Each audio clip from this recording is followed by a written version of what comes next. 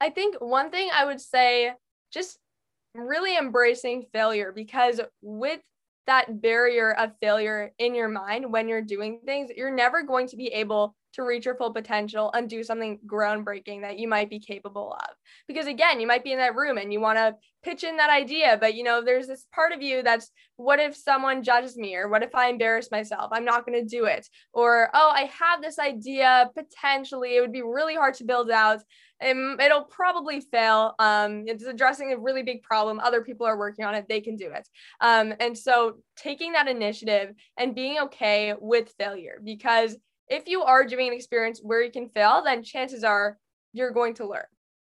You just heard from Naila, a 15-year-old. Yeah, you heard that right. A 15-year-old passionate about sustainable energy who's doing some amazing work.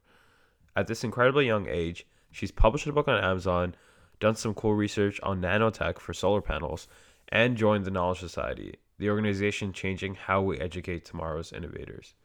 Today's episode explores how she's been able to do so much so young. And if it interests you, check out episode 41, our interview with the founder of TKS, Naveed. One final note, if you're interested in partnering with our podcast, please email us at info@nextiterationpod.com. We're always looking for ways to increase our impact. Enjoy the episode. You are now listening to the Next Iteration podcast with your hosts Fuad and Damien. If you like the episode, follow us on Spotify and give us a review on Apple Podcasts. Our website was built by Face Solutions, logo designed by Charmeni, and music by Wonderly Music. We hope you enjoy the episode.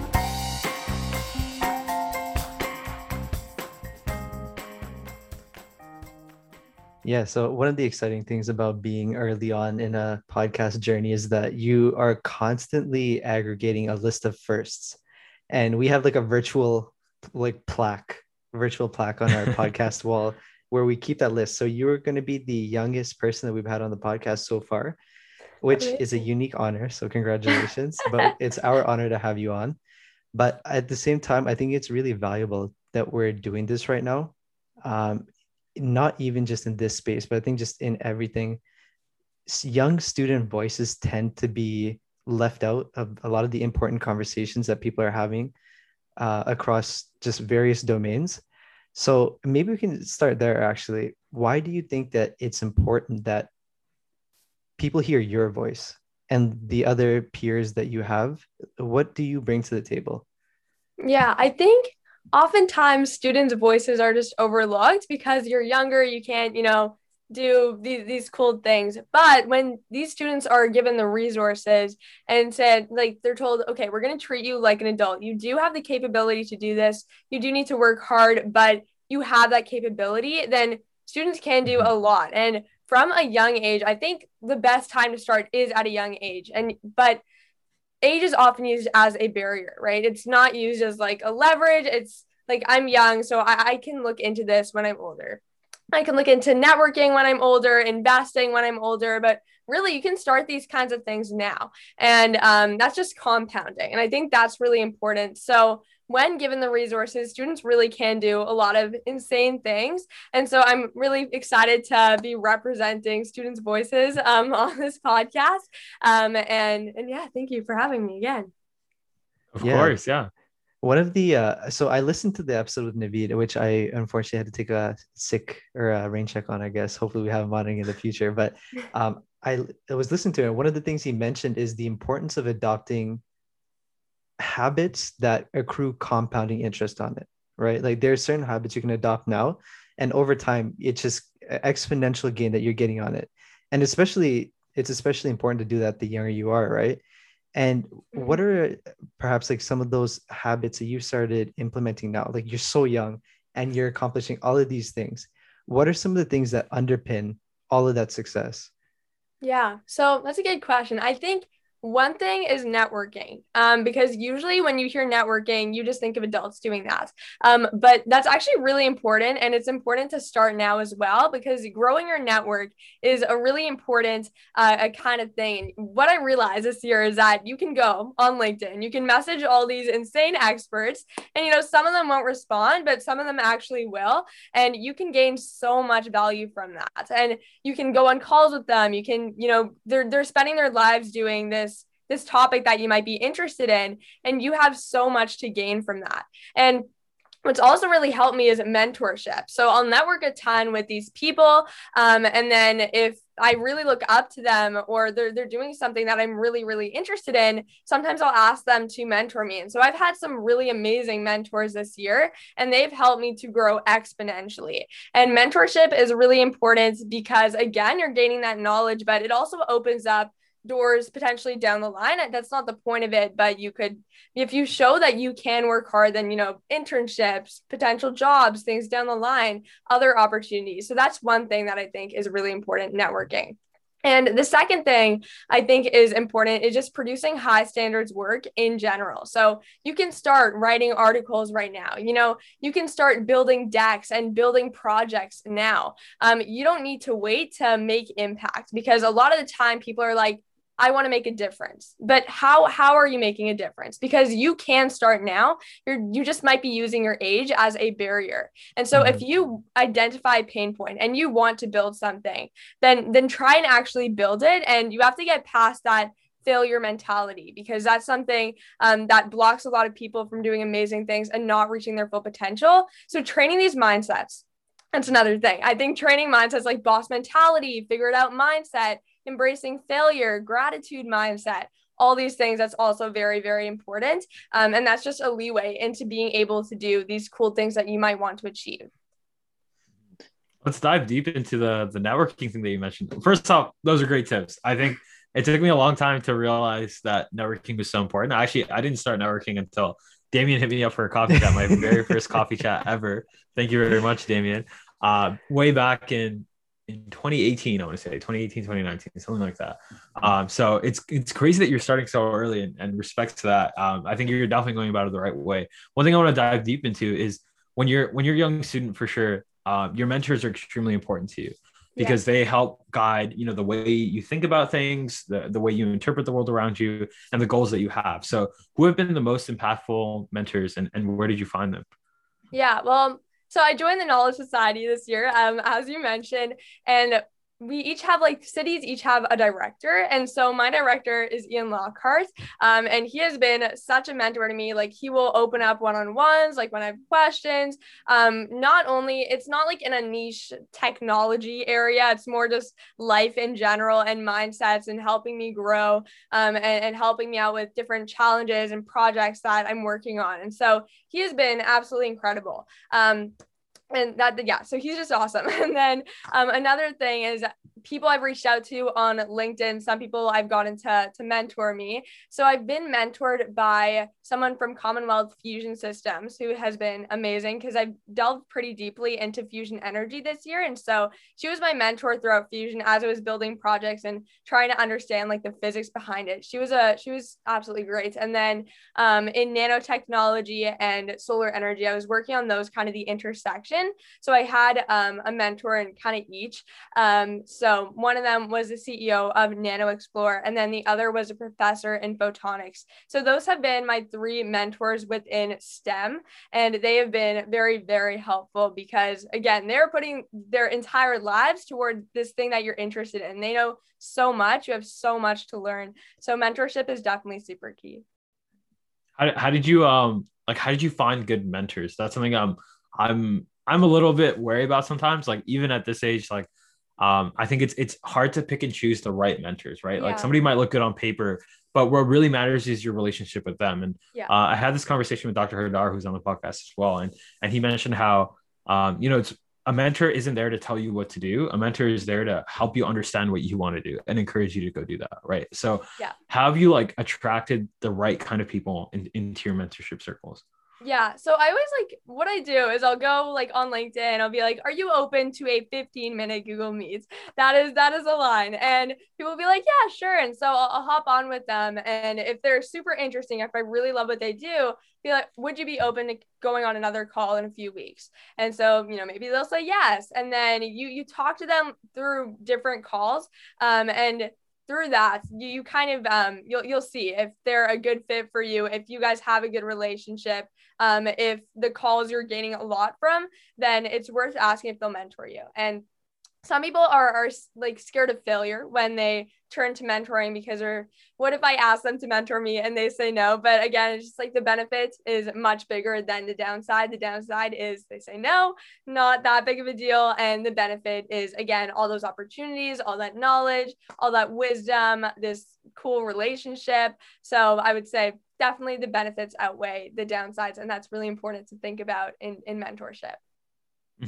So taking that first punch, like not being afraid to send that first message, I think that's really good advice. Yeah, for sure.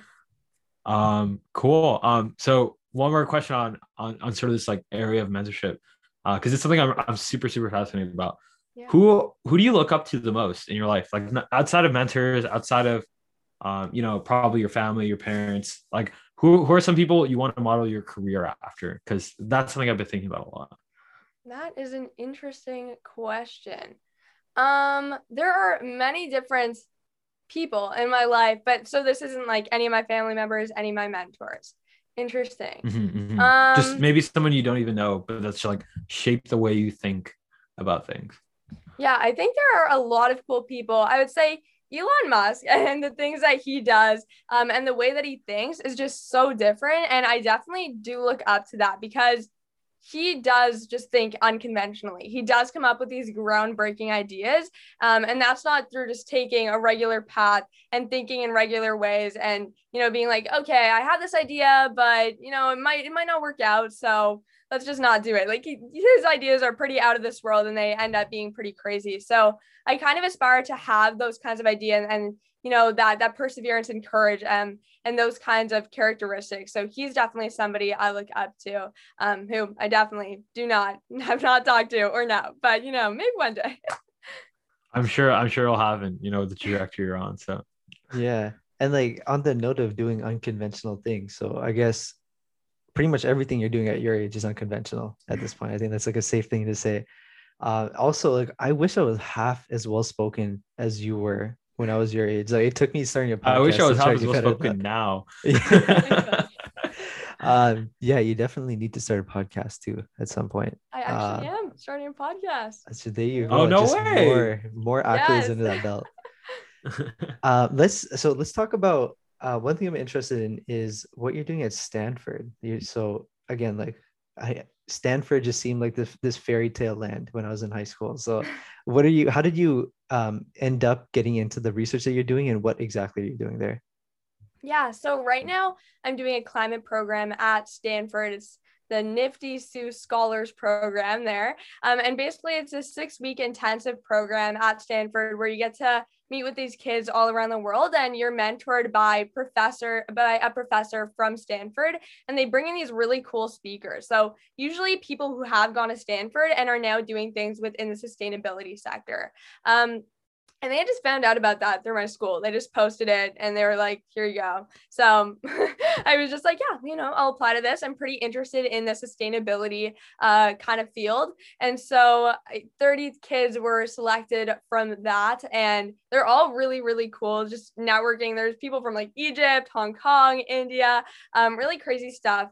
And right now we're doing this assignment essentially, and it's where you're exploring a sustainability topic and you have to do a survey and then draw results from that and create an infographic and video summarizing your findings as well as solution to what you found. So what I'm exploring is fast fashion.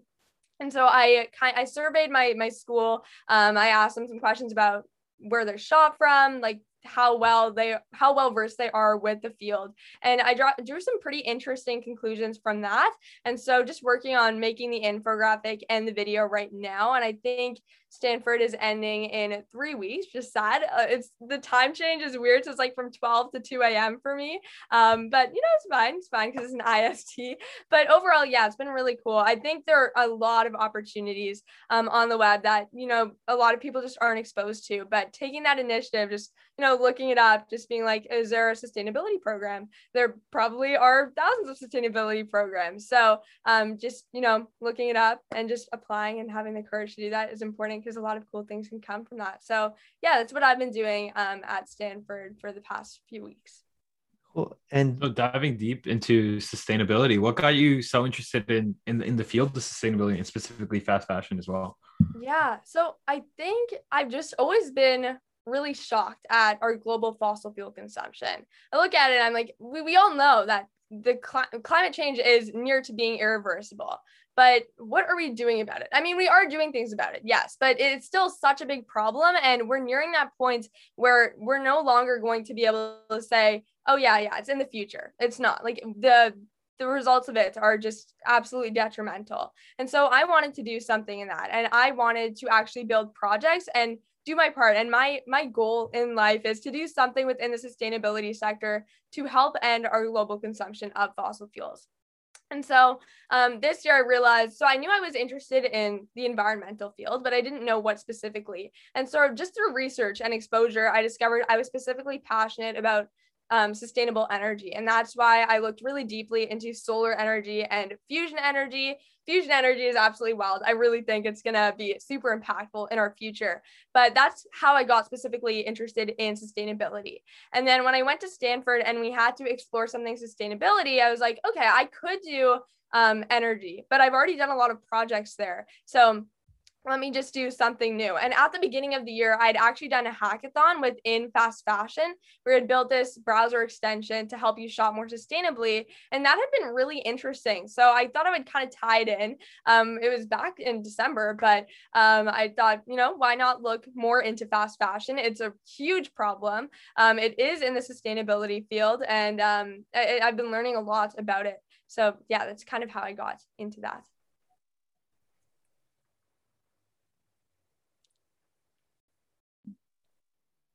Sorry, I think I yeah, froze for a second. I froze? No, I froze. I froze. I'm sorry about that. But I heard everything you said. That's a really cool story. So, like within fast fashion, I guess like on the note of the browser extension you made, like what are some ways forward? Because I feel like fast fashion is so like endemic to our society. Like Yeah. it's so easy to choose fast fashion. It's so easy to go to H&M. Like half my wardrobe's from Yeah. H&M at times. I feel like so how do we get past that issue as a society? Yeah. Well, first, I think it starts with research and exposing yourself because you can choose to be oblivious and shop fast fashion brands. Be like sustainable brands, they're just so much more expensive. They're just, we can't do it. But really, there are a lot of sustainable brands that are as cheap as some fast, or not as cheap, but I mean, if you have like a $30 shirt from H&M, there is very likely a sustainably made shirt from a more sustainable brand. And so I think it starts with research and just exposing yourself to that.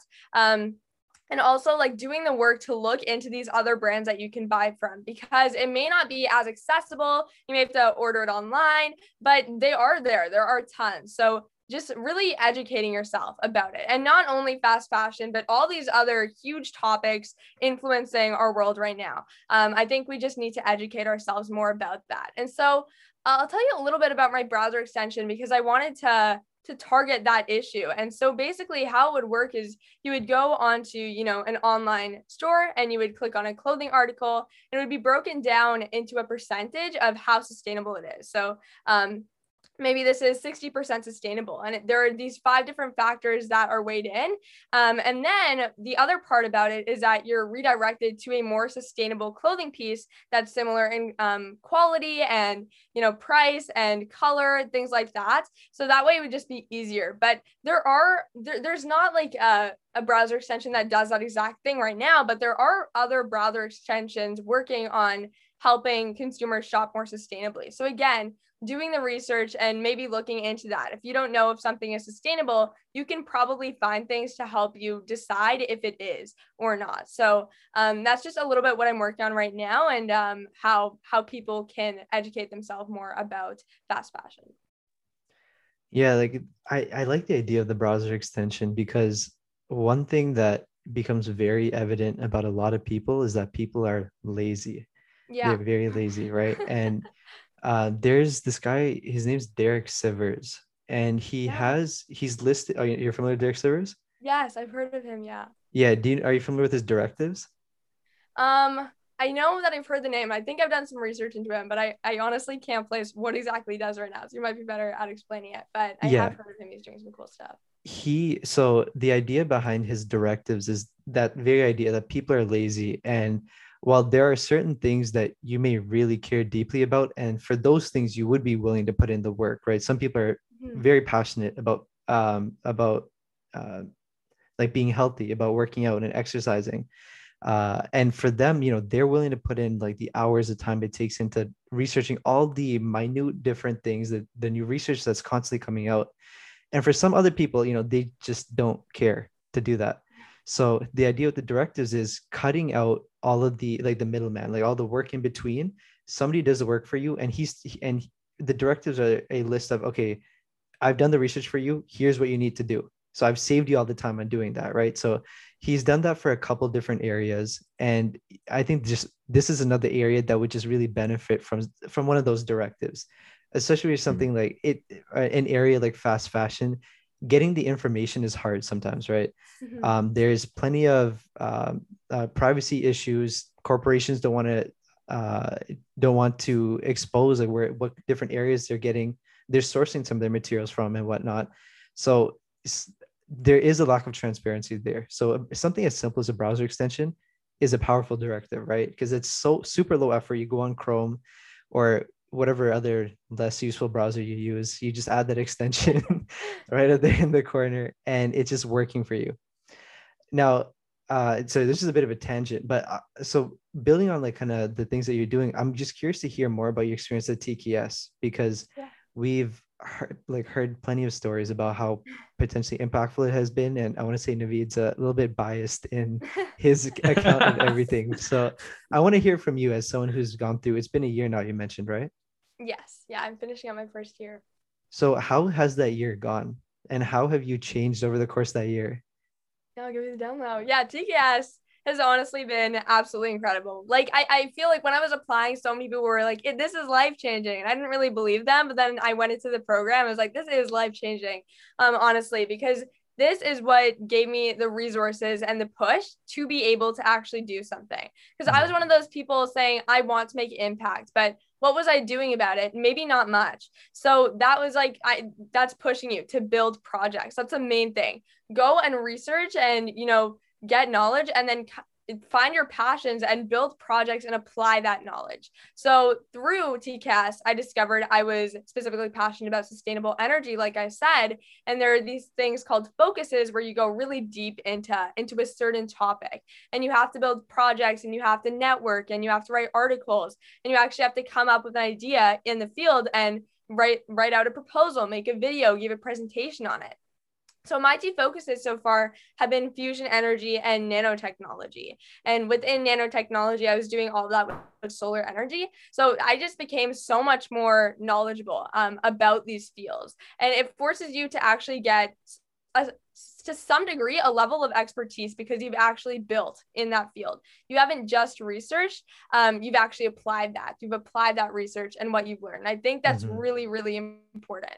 And then through that, we also get just this amazing community of other ambitious students, and again, these directors and mentors you have access to for the rest of your life. And so I've made lifelong friends for sure. The people I've met, I'm so grateful for. And that's just another huge part of TCAS, the community I love so much.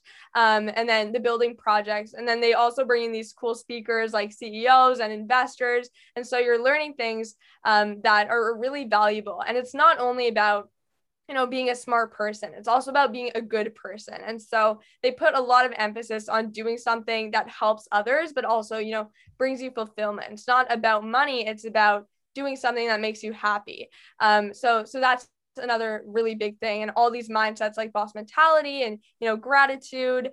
So it's just been beyond grateful for the program. It's awesome. That's incredible. That sounds amazing. Um, Yeah. so I mean, that is very powerful praise. And I'm sure anybody in high school right now listening to that is like, damn, I need to get into that program right now. I'm hearing it. I'm like, damn, I wish I was in that program right now.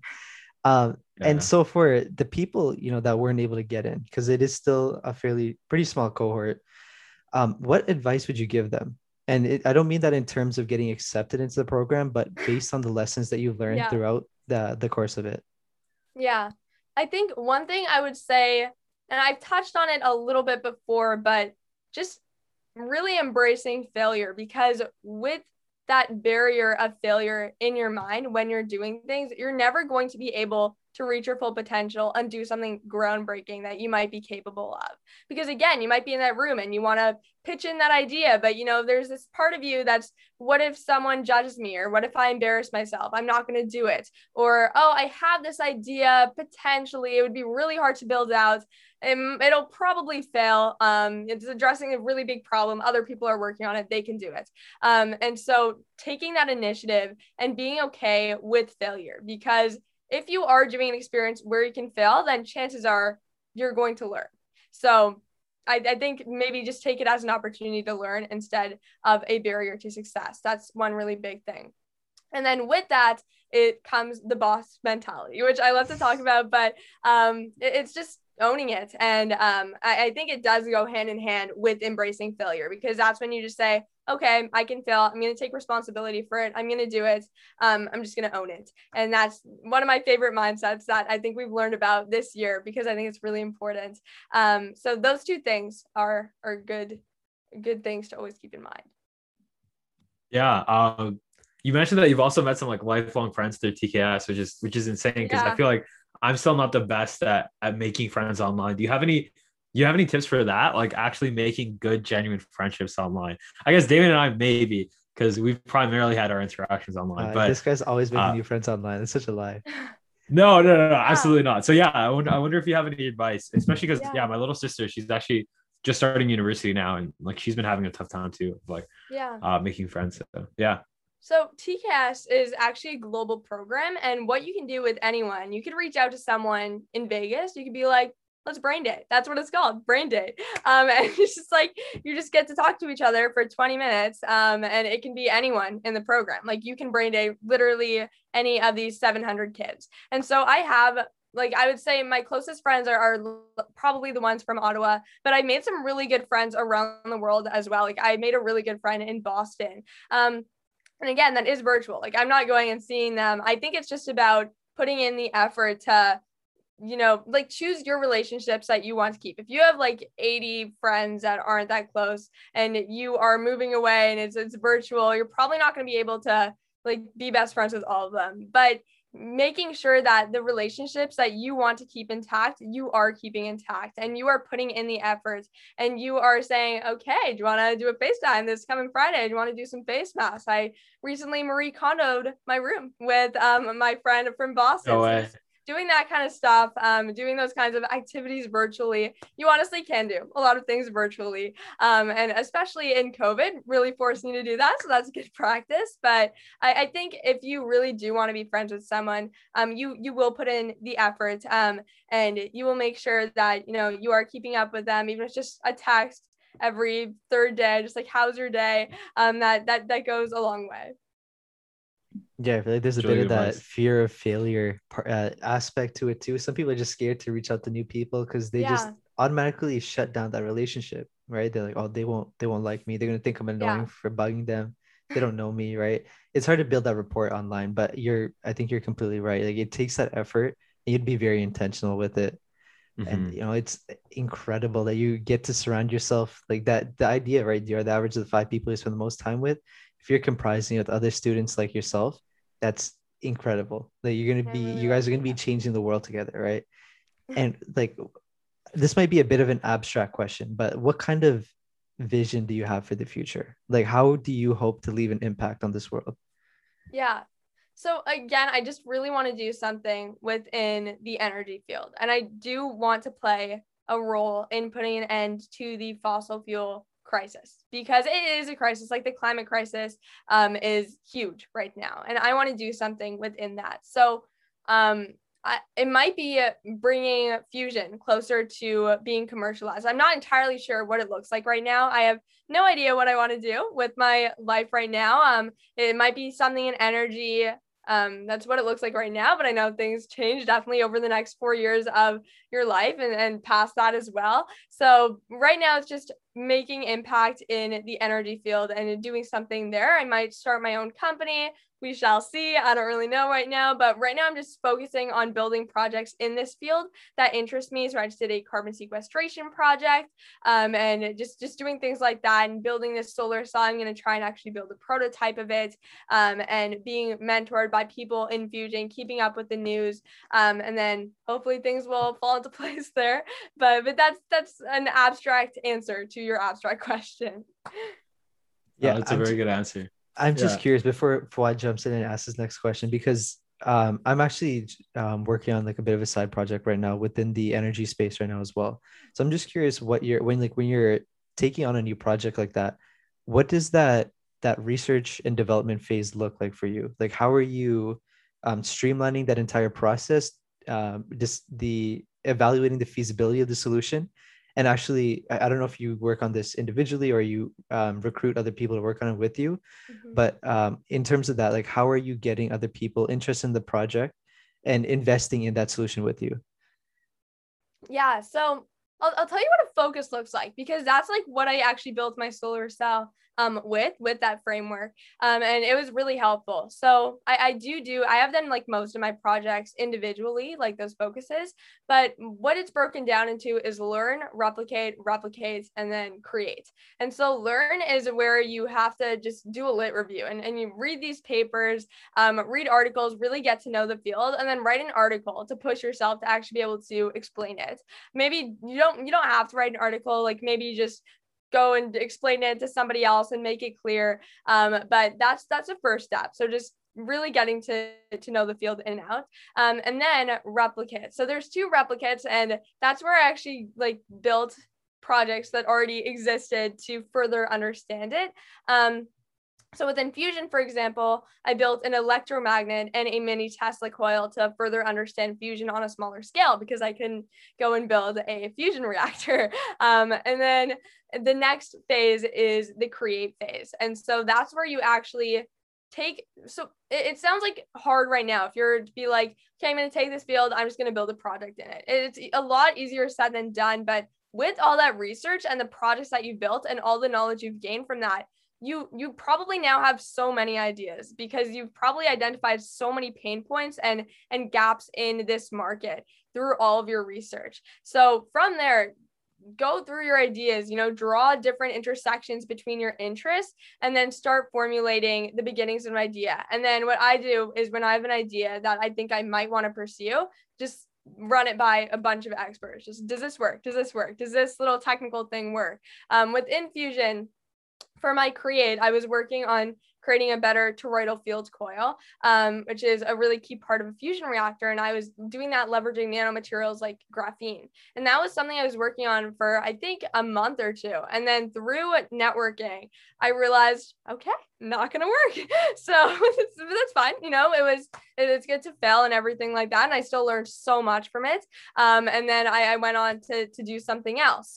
So it's not always just going to be perfect the first time, but when you have an idea, like make sure you fully understand it, and then start reaching out to people who know it better than you do, and write out a proposal, maybe submit it to some competitions. Maybe if you want to build a prototype of it, try and get funding, and make videos and try and like actually, really, really market that idea. So that's kind of a breakdown of the process for me.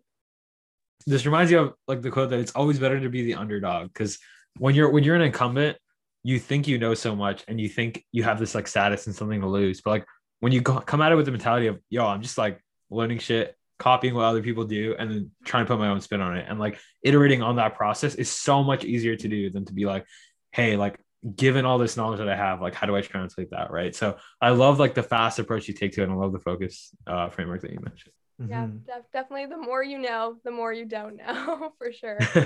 Yeah. Yeah, no, I mean, like kind of building on what you're saying, good artists copy, great artists steal, right? So we're just kind of building on what's already been done. And I mean, what's helped us is that or like conventional advice you hear from successful founders is get obsessed with the problem, not with the solution, right? Yeah. And we've really taken that to heart to really best understand the problem that we're trying to solve and the people that we're trying to help along that way. Because if it weren't for that, like our first solution, we've decided to pivot from. If we didn't have that problem-based focus, we'd just be devastated right now, right? We'd just be scrambling to try and pick up the pieces. But it's definitely helps because you can easily pivot and you're doing things for the right reason. I would like to think if you're focusing on the problem, because you're thinking about all the other pieces involved in that along the way as well. So it's just a nice little side effect of that. Yeah, I totally agree.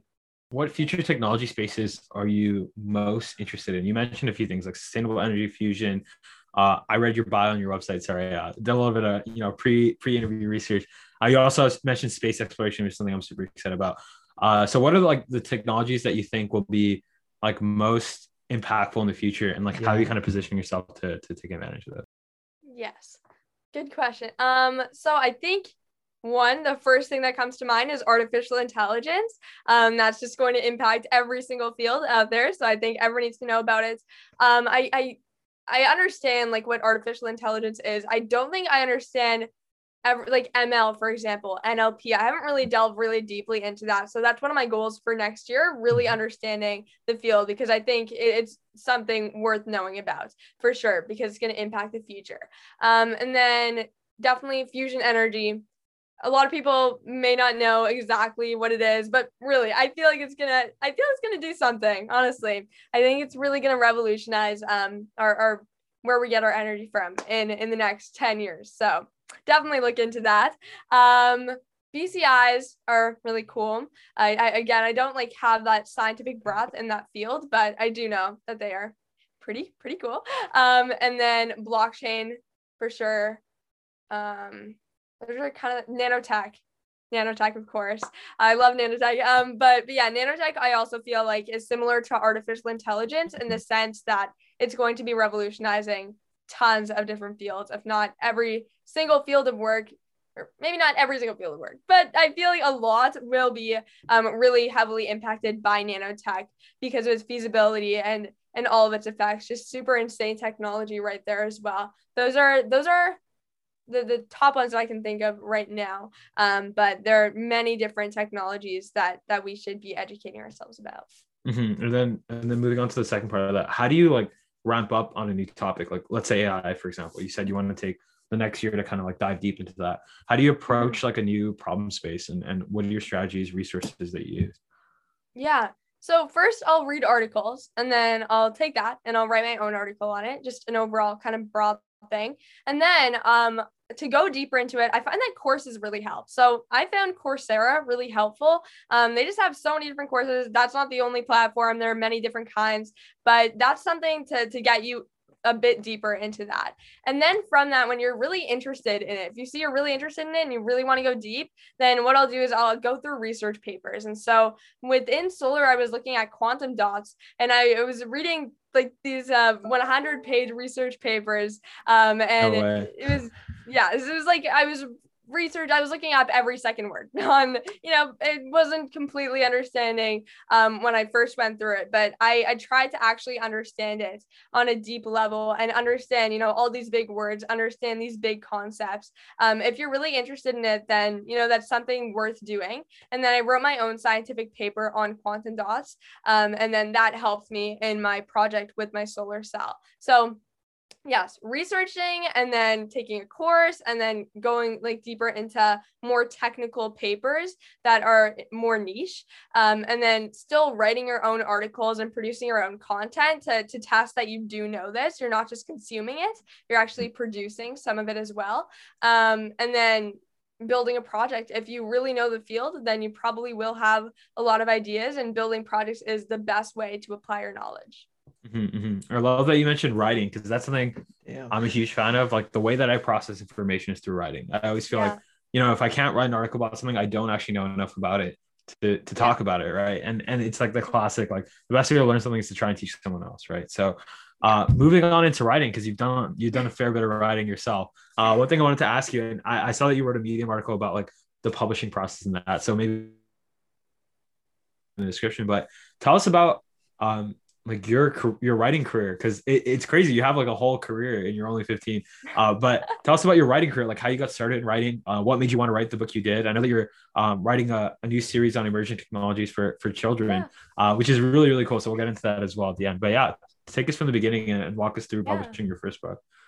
Yeah, so I've always really loved to write. I just love putting my ideas down on paper. It's a really nice outlet for me. So what I started off doing was short stories. So I was just doing that in SK, and I was just sending it to different anthologies and writing competitions. I just really loved it. And then I expanded to chapter books. So I was maybe like 100 pages. And then I expanded to novels. I think it stemmed from my love for reading because I saw the power that words can have on you.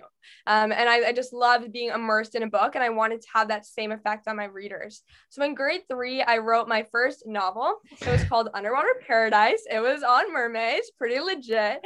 And then I kept writing books, and I didn't stop writing stories. Like I was also writing stories, but more shifting toward novels. So I actually wrote quite a few novels. That was like what I was consuming my time with when I was younger, just like love to write. And then in grade 6, I was like, okay, I really want to become a published author. So I got a professional editor, and we went through the process of editing, and I was like, okay, I want to get this published. Then she helped me start querying agents and publishing houses. And I was like, okay, this is awesome. I'm gonna get this novel published. And so I had to query like 100 agents, and it was a pretty extensive process. I was like 100, one of them will say yes, you know. So I get one email. It's like, you only need one, but we're not the right fit for you. I was like, okay, you're 1 out of 100. I'm fine.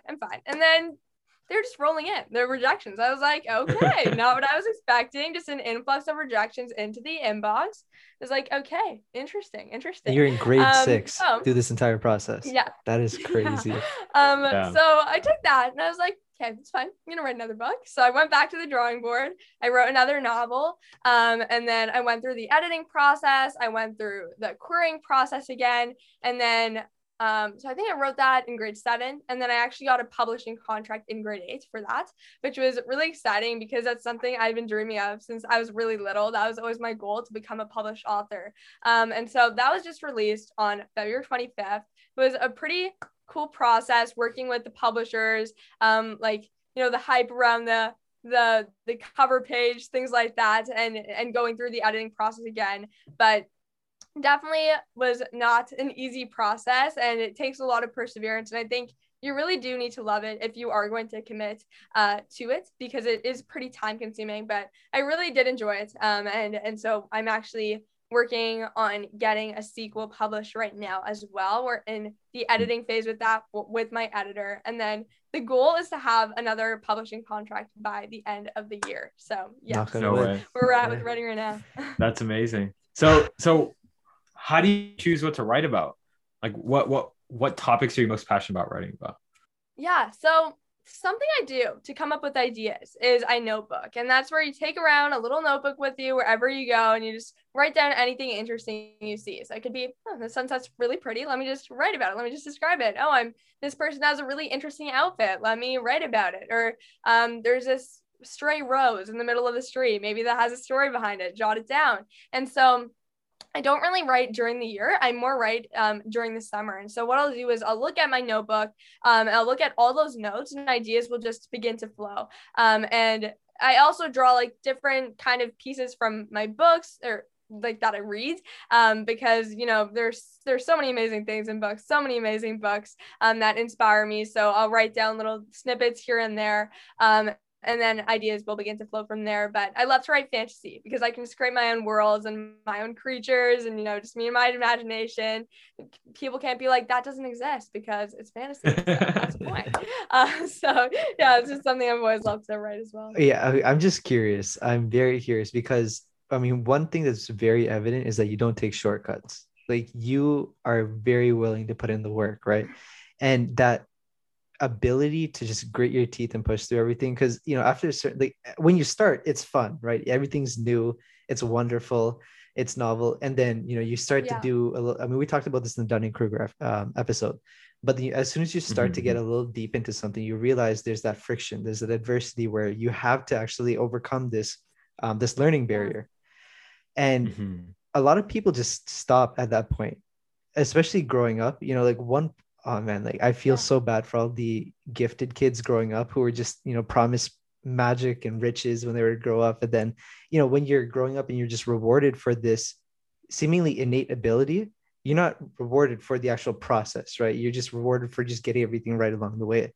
And for a lot of those students, you grow up, you become an Yeah. adult, and things just don't come to you as easy. And because during that process of growing up, you were rewarded for just knowing everything rather than for the effort you put into it, things just start to fall apart, right? Things are so much harder, and then you're just wondering like, where did things go wrong? And it's a bit of a depressing tangent, but I'm just curious. So like, what did you see when you were growing up, or what was it about the environment that you were in? Maybe it was just your parents were just super supportive of everything along the way, but how did you cultivate from such a young age the really good habits that you enact today?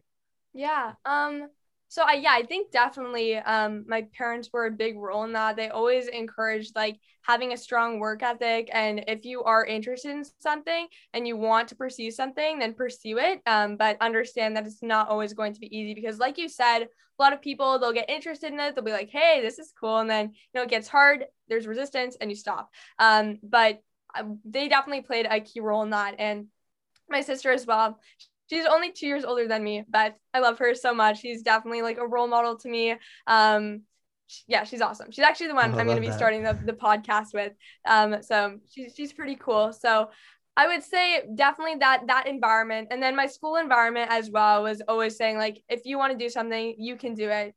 Like follow your dreams, all that. So they were always like very supportive. And when I started writing short stories and I said, hey, I want to get published, they were like, okay, let's help you, find competitions that you can submit these stories to. And so that, I guess, is where my story process began. And I became interested in writing through school, just through writing class when I was like 5 years old in SK. And that never would have happened if I wasn't in the environment that I was in. So I'm definitely very, very grateful and very lucky to have been surrounded by these kinds of Incredible. people. It's amazing because I have three sisters, and I would definitely never start a podcast with any of them. They're amazing. I love them. Don't get me wrong. I absolutely love my sisters, but I don't think I could start a podcast. So let's dive deep into that. Tell us about the podcast you're starting, and tell us about what your ideas are for it with it. Yeah, so our podcast is going to be targeting a younger demographic, and it's about equipping future change makers with the skills that they need to thrive. So it's going to be educating them about these emerging technologies like AI, like blockchain, bringing in CEOs and students doing things in that field. But not only those kinds of skills, also skills like mindsets, and bringing in experts on those, and mental health, because that's very, very important as well. So those are mindsets, and then just skills that you need in the future to help you grow. Because again, like you said, when you're in school, you're just working for a grade, but that's not how it is in real life. And a lot of people just aren't prepared for that, or they aren't given the resources to know about that. And then they're just shocked when they get into the real world, if you want to call it that. So we just want to prepare them for the real world, and give them those kind of skills, and help educate them about things that are going to be making a really big impact in the future. So I think it'll be like a good fair share between both students and adults, because we want, these young people to get inspired, of course, by these people who they look up to, like CEOs, but also seeing other people your own age makes it more relatable. And I just have an amazing network of kids doing awesome things all around the world. So definitely we'll be bringing some TCAS students on to talk on that podcast. But yeah, it's a fairly new idea. I think we'll be starting it in June. So yeah, I'm just trying to watch and learn from the professionals like you, and just seeing how to make a Thank you. I would Practice. hardly say we're professionals. Yeah. Maybe Damien is. No, but- no, hardly. You're better, way better at this than I am. I wouldn't say that. It but- just takes a humble co-host to lift you up, because it'll be rocky when you're starting. We were super awkward at the start of it. So awkward. We Yeah. actually did. Oh, okay. Yeah, maybe we should put this on the podcast. We did our first episode drunk. Not drunk. We were just we were like tipsy, loose a little enough for tipsy. it. Yeah, loose enough. We went for a couple of beers before downtown. Oh, you were drunk. I thought you said the person was drunk. Oh, no. We didn't Oh, even no, have no, guests on in the beginning. We were too scared to have a Okay. guest on, so we We were had just no doing it idea what we amongst were ourselves. doing. We just popped on the mic and just started talking. Oh yeah, I told my housemate to not leave his room. We just recorded in my living room. It was it was an experience for I sure. love that. But Yeah, that episode doesn't exist anymore yeah, though. we removed that. So yeah, I guess number one advice: iterate. We're Iterate called the next iteration for a rapidly. reason. Just keep iterating, keep trying, and you'll definitely get better at it. But that sounds like a really cool idea, and I love the fact that you're focusing on getting students as well, because I think that's really important. We try to incorporate a wide range of guests. I mean, obviously you're on, so trying to get some of the younger audiences in as well. But I think that's definitely the way to go about it. You want to be relatable and you want to draw on your network, but you also want to, providing actionable advice. So yeah, I think that's a really cool mission. Yeah. So we are getting close to time. So we have one last question to ask you. And this is a question we ask all of the guests that are come across here. So we're very excited to hear your answer because we always get some good ones for this, but no pressure though. So that question is, if you could put any one message on a billboard that would reach millions, even billions of people, what would that message be and why? And you can tailor this to, I mean, if you want to just do this message tailored to all your fellow TKS cohorts or to any, like all high school students or just everyone across the world, you can tailor however you want. Interesting. Okay, that's an interesting question. Yeah. Let me Take your time. Let me process it. Yeah. Having a few ideas running through the brain right now. Okay. I think I would put the word fail on a billboard. Fail period. That would be it. Fail period or just So, fail? yeah, fail. Nice. Yeah, Okay. fail period. Because if you're seeing it every day, millions of people are seeing it. They're like, maybe that's the push to go and do something unconventional. Because I think to do something unconventional, to reach your full potential, like I said, to do these crazy things and make a real difference, if that's what your goal is, then you need to accept failure. So there you go. The single word, maybe not an inspirational message. That's absolutely inspirational. I love how you kept it succinct. It is a pretty big billboard, but people aren't reading paragraphs out there, so I like that it's one word. Big words. Exactly, big word. words. Yeah. Yeah, that's such a great answer and very applicable to like anybody our age. If you're young, I mean, like there's a certain age. If you have like a family relying on you, maybe that's a little tougher. But yeah, if you're young, you're university students, high school students, this is the age just to fail fast, live recklessly, live on a futon, share that house with 7 other dudes. I've been there, done that. yeah. And it's the maybe not most hygienic, but it's the best couple of years you'll have in your life, right? And I can't wait to just keep doing that. I'm excited to see what you get up to as well. Like, I mean, like you've already accomplished so much already. Maybe you'll be the next Elon Musk or who knows what. But yeah, thank you so much for that. Thank you. I can't state this enough. You have been probably one of the most eloquent, if not the most eloquent speaker that we've had on this podcast so far. So oh my gosh. that's you're up there incredible. competing with the beat, so you got to tell him to stay on his toes because honestly, you were more well spoken than he was. But you got to step up. Yeah. Is there anything you want to promo, shout out? Where can people reach you if they would like to follow up and chat? Yeah.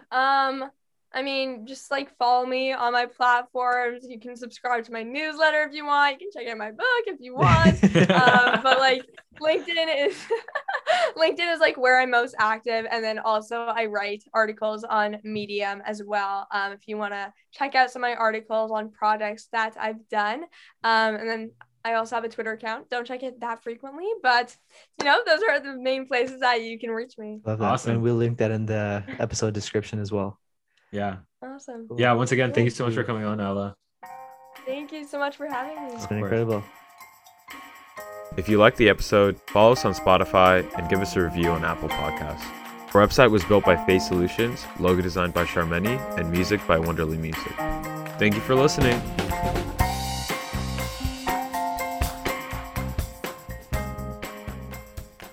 Think you got it?